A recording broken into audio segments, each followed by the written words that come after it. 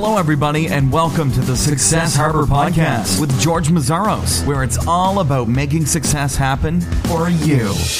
Hi, everyone. This is George Meszaros with Success Harbor. I have Tim Berquin with me. Tim is the co-founder of After Offers. After Offers helps companies grow their email lists, meet their future customers, and monetize their sign-up and registration paths. Welcome. Oh, thanks very much, George. I appreciate it. Thanks for being here, Tim.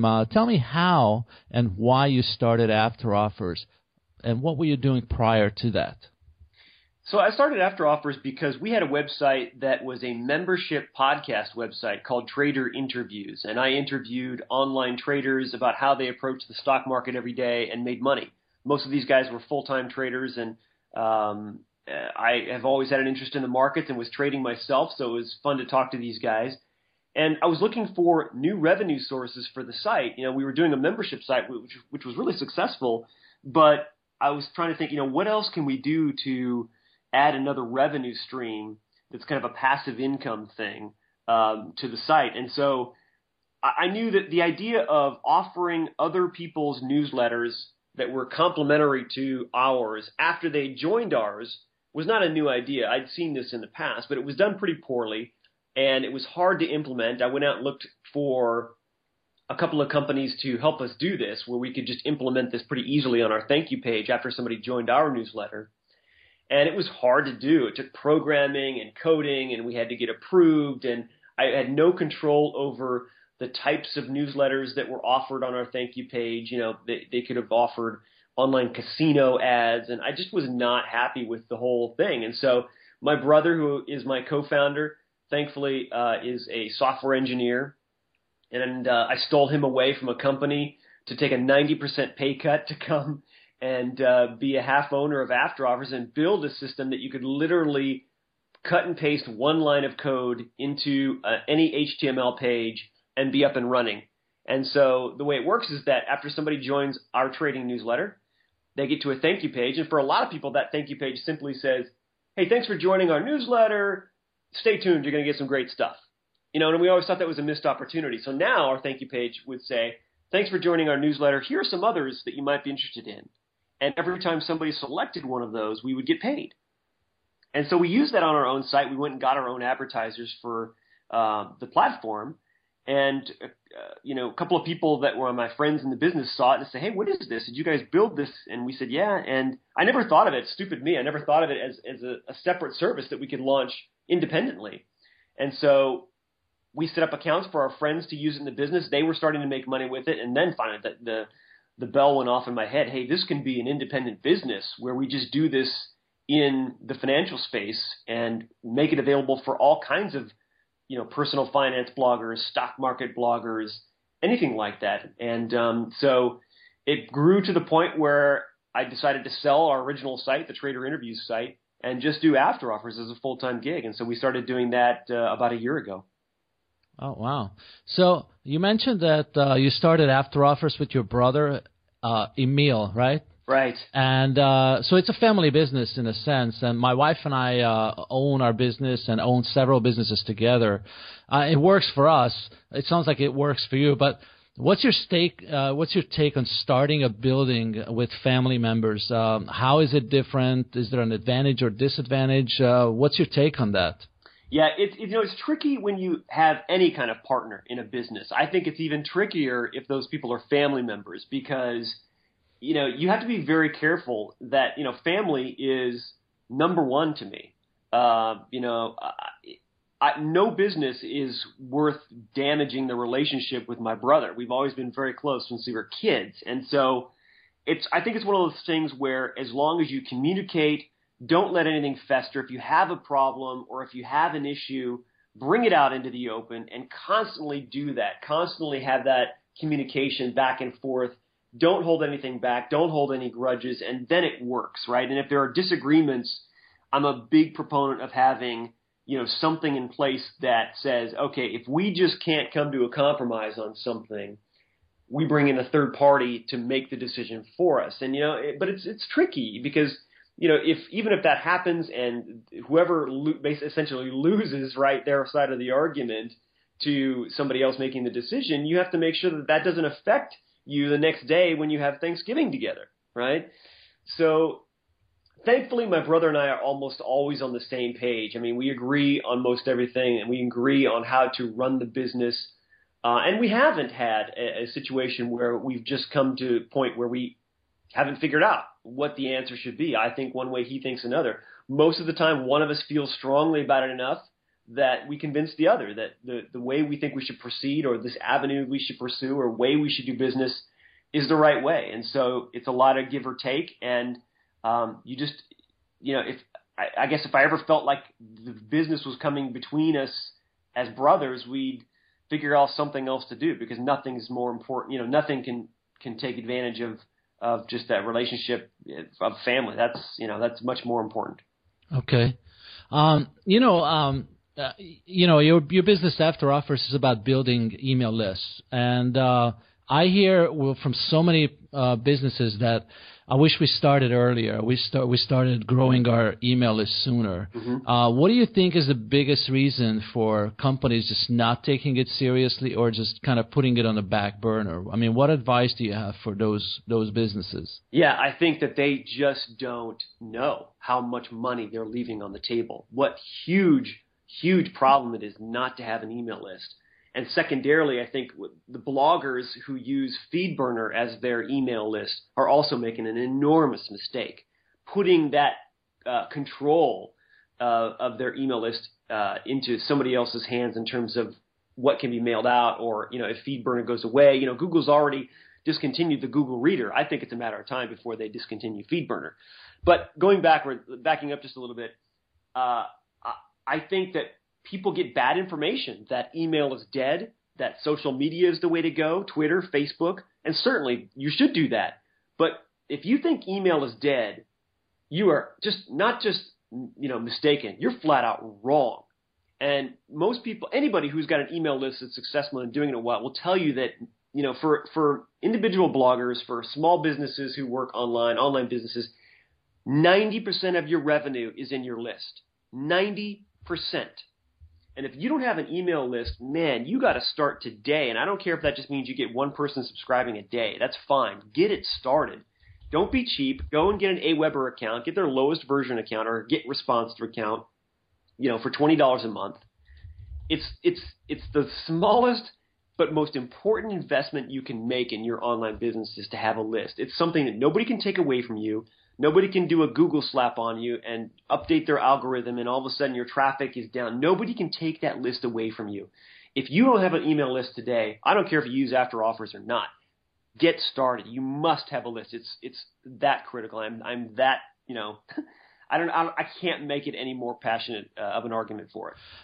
I'm not trying to turn this into an After Offers commercial, but what if I'm a small business and I just don't have any confidence that my site is good enough to use something like After Offers? Maybe I haven't been building my list religiously or whatever. Mm-hmm. I mean, can I still use this tool, or I need to wait until I have maybe like 20 people signing up every day for my newsletter or something like that? No, we've got people that use After Offers. They get 2 people subscribing a day. Sometimes they get no subscribers, and they'll get 2 the next day or 3 the next day.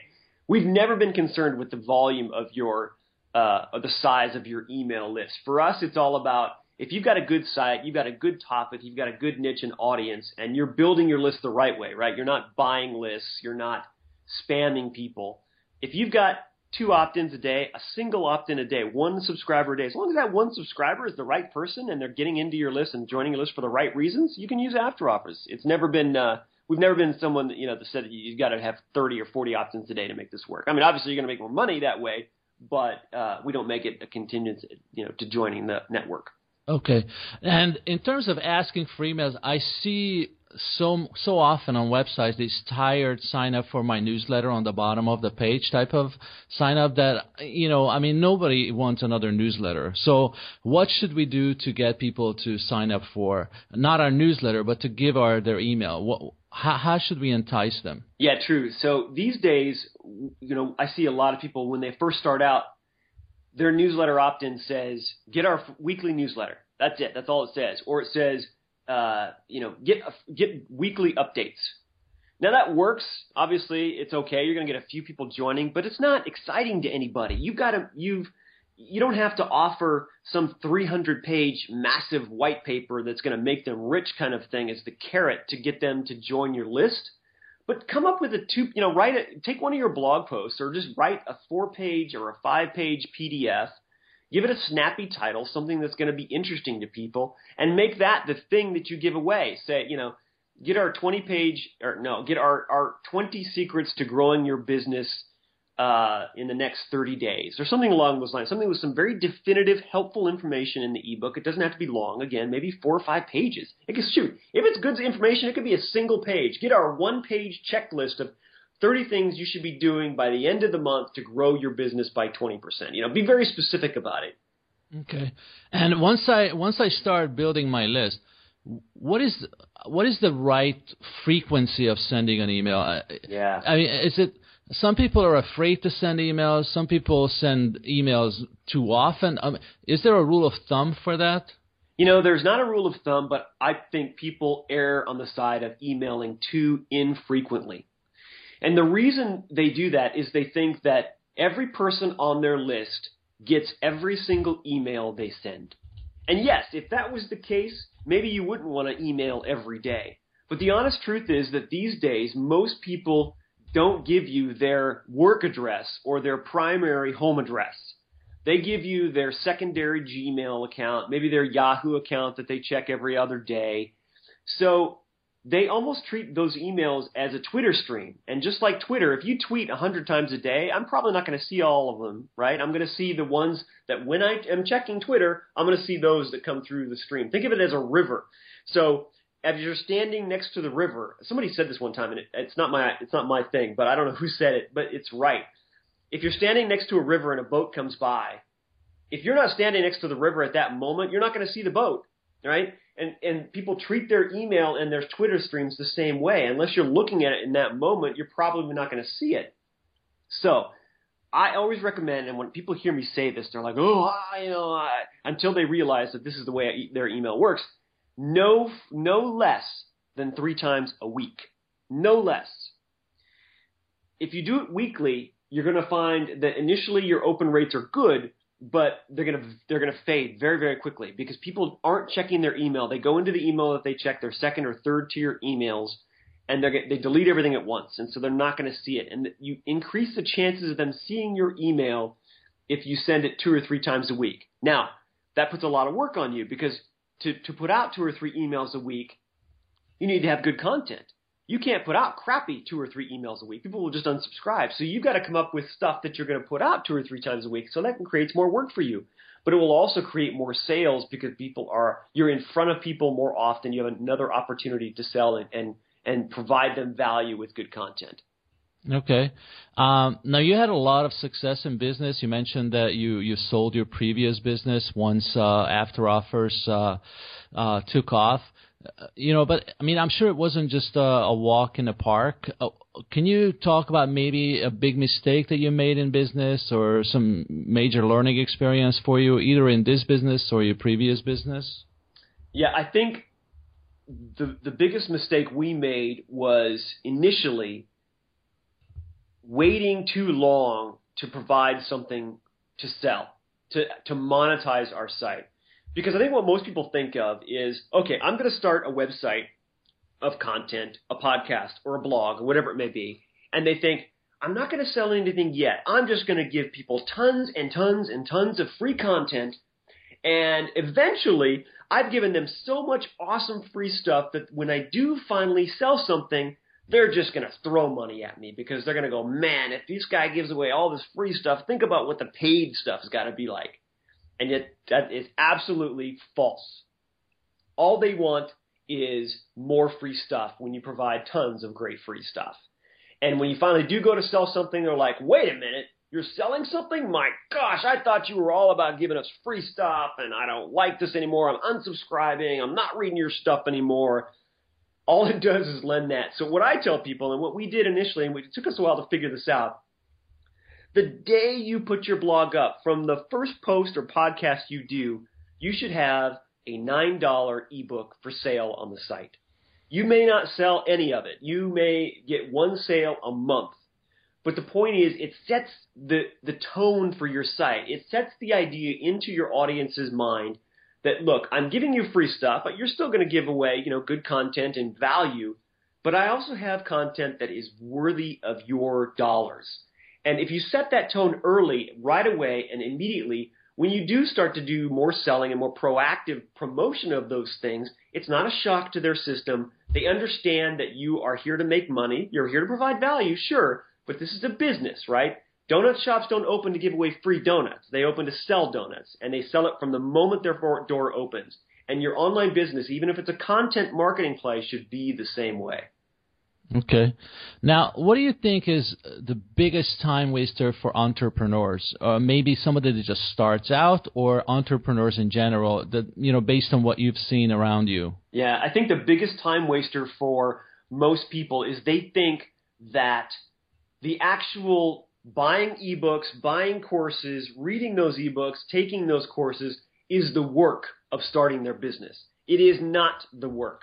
You are doing the preliminary research to start working. And so what I see people doing is they get into this thing of, I'm going to conferences, I'm reading ebooks, I'm buying courses, I'm talking to people. I'm really trying to decide what business to get in. You are wasting time. That every day that you don't have your blog up and every day that you don't have your ebook up for sale, you are losing money. You are losing time. Life is short, man. Get on it. The work is not investigating, researching, talking to people. The work is like building the site, putting up the post, doing the podcast, selling the ebook. That's the work. People mistake the fact that the research portion of the business is the work. Get that done, man. Make a decision. Open one of the doors that you're looking of the 15 doors you want to go through. Go through that door and get started, because that's when you're going to start to make money. Everything else is just a waste of time. Now, one of the hardest things, I think, owning, at least I've owned my own business for over 10 years, is to deal with the ups and downs of owning my business. And how do you deal with that roller coaster ride in your business? Yeah, and I still have it. I mean, yesterday was a great example for me. I didn't have a great day yesterday. We had troubles with PayPal. We had troubles with somebody else's system that we were plugged into that was down. I mean, there are days like that. I mean, I think people get the feeling like the moment they quit their job and go into business themselves, it's rainbows and candy. And that's just absolutely not true. I mean, surely working for yourself is better than working for the man any day of the week. There's no question about that. It's always better than that. But just like people who are working full-time have crappy days and don't feel like going into work, I have those days too, and I work for myself, and we do very well in business. I make a good living doing this. But I have days when I sit down at my desk and I'm like, I don't want to do this today, or I gotta do administrative work that, isn't the fun part of the business. But so it's okay. It's okay to feel like that. It's not all just joy and roses and, happy times when you're working for yourself. You're going to have those up and down days too. You just have to realize that it's par for the course. And I have to tell myself this too, every day that, I don't feel like doing this, it's okay to step away from the desk and just go out for a walk. I feel guilty sometimes about doing that still. Like I should be back, hitting the phones. I should be writing a blog post. I should be editing a podcast. I should be doing all those things. But it's okay to take a break, even though you work for yourself. That's why you work for yourself, so that you can do those things.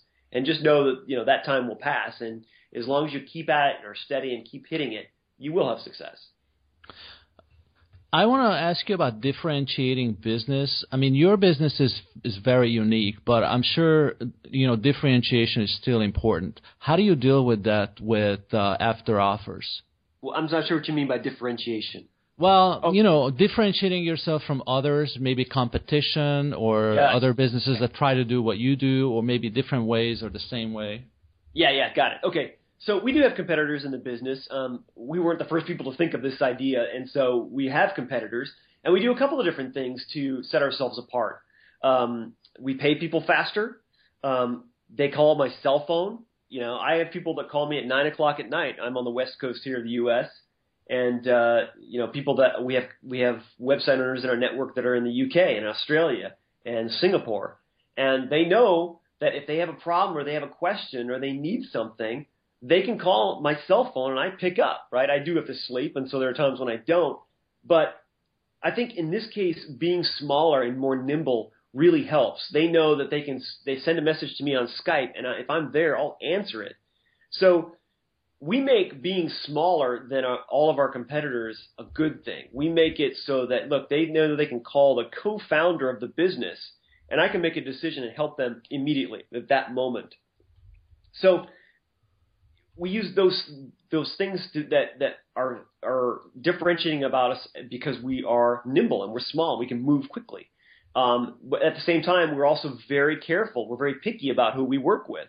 So they know that if I bring an advertiser in and I'm going to show this advertiser on their thank you page, it's somebody that they're not going to be embarrassed to have on there. We don't, have get-rich-quick schemes that we put on people's thank you pages. And so they trust us and know that we're going to be more picky about the offers than they probably would be, because we only want to work with people that are legitimate. So, just that open line of communication, being able to reach us when they need to, and just us communicating with them, I think is how we set ourselves apart. Okay. Now, if, let's say, somebody from your family or one of your best friends would come to you that had a job and now wants to be an entrepreneur, what would be the first thing you would teach them or that person? Yeah, the first thing I would do is I would say do it on the side first, obviously, because you don't want to put that pressure on yourself of just quitting your job and go, oh, my God, I've got to make up, that $8,000 salary I was making every month right now, right? You don't want that pressure. So do it on the side, do it in the evenings, do it at lunchtime, and build something that, first we can go back to the email list. Build the email list right away, because that's going to be your quickest route to money, is to being able to build that list and either doing affiliate offers, using after offers, using it to sell your own products. Come up with a 3 or 4 page ebook. It doesn't have to be some awesome thing. I think that's the thing that people think, I have to wait to write this huge, enormous ebook. You don't need to. People don't have the patience to read it anyway. They're busy too. So come up with something small, start your email list, and just get up a Blogger account if you don't have any money, and set up a WordPress, or a free WordPress blog, and start writing. That's the fastest way. It's the easiest way to get up and running quickly. All the tools are out there. It used to be harder to do this, but you can set up a blog and put a PayPal button up there in a day and be selling an ebook and be blogging that day. So you can do it quickly. If you would start all over again, if you would start after hours again, would you change anything? Would you do? Everybody says after hours. I get it. I wish I owned the after hours domain name, but it's after. I meant to say after offers. I'm sorry. So if you would start after offers again, what would you do differently? Would you change anything?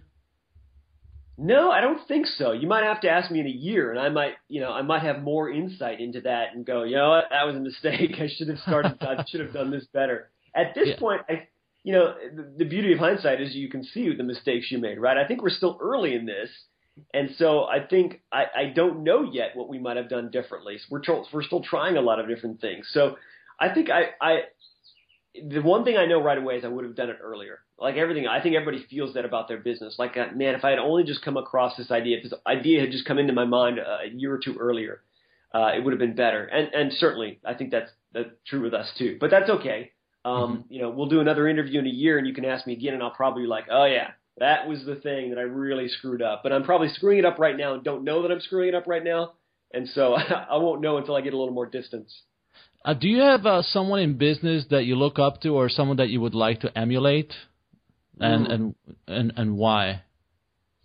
Wow, that's a good idea. Or that's interesting. I don't know that I look up to the guys that do like the real huge big entrepreneurs, like the Elon Musks of the world that's doing SpaceX and Tesla, those kinds of guys. I mean, that's a whole nother level of entrepreneur compared to where what we do.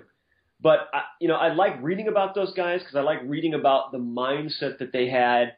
And I saw the 60 Minutes episode with Elon Musk recently, when he talked about the day before Christmas when he'd had 3 rockets fail, and Tesla had cars that they couldn't sell because there were defects in them, and he felt, he said himself, he's like, I never thought I'd be the type of person that could have a mental breakdown, but at that moment I felt like I really could.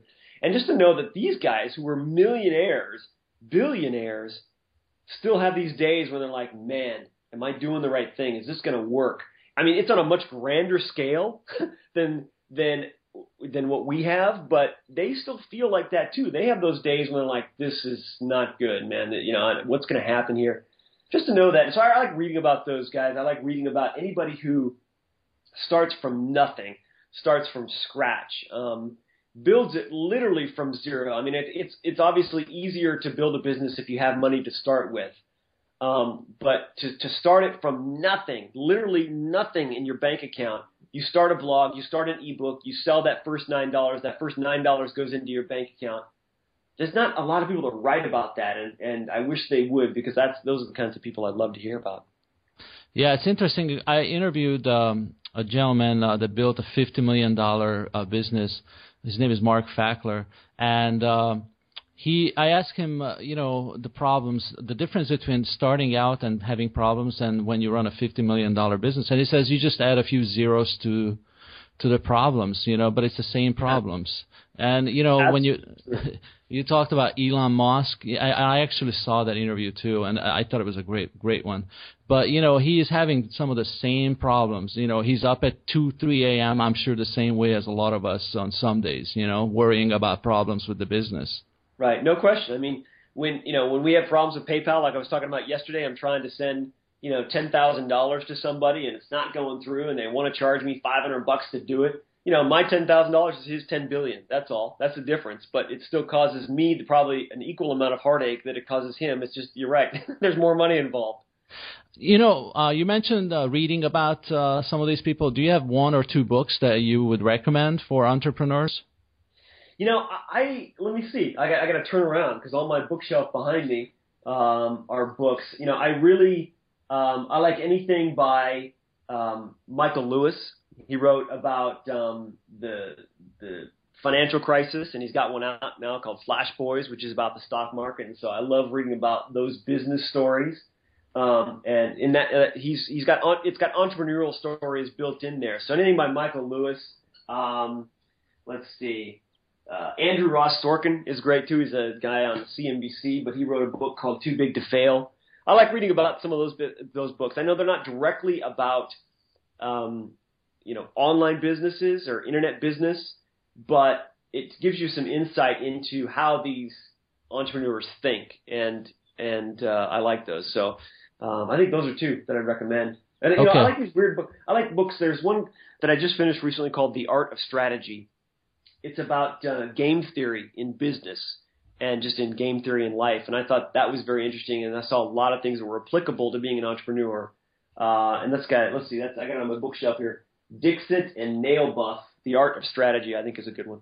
Good. Now, do you have any last words of wisdom to share about either building something from scratch or just taking your business to the next level to our audience?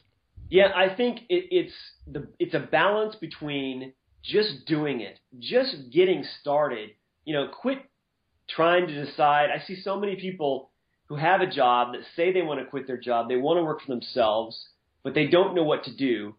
Pick one. And I think they're afraid of picking the wrong one and going too far along. But you know what? If you pick one and just work on it, you'll have some success with that. And if you end up that you did make a mistake, you want to try something else, that's okay. You're in no different position than if you're kept this, you've got this paralysis analysis, right? Analysis paralysis, rather, where you're trying to decide what to do.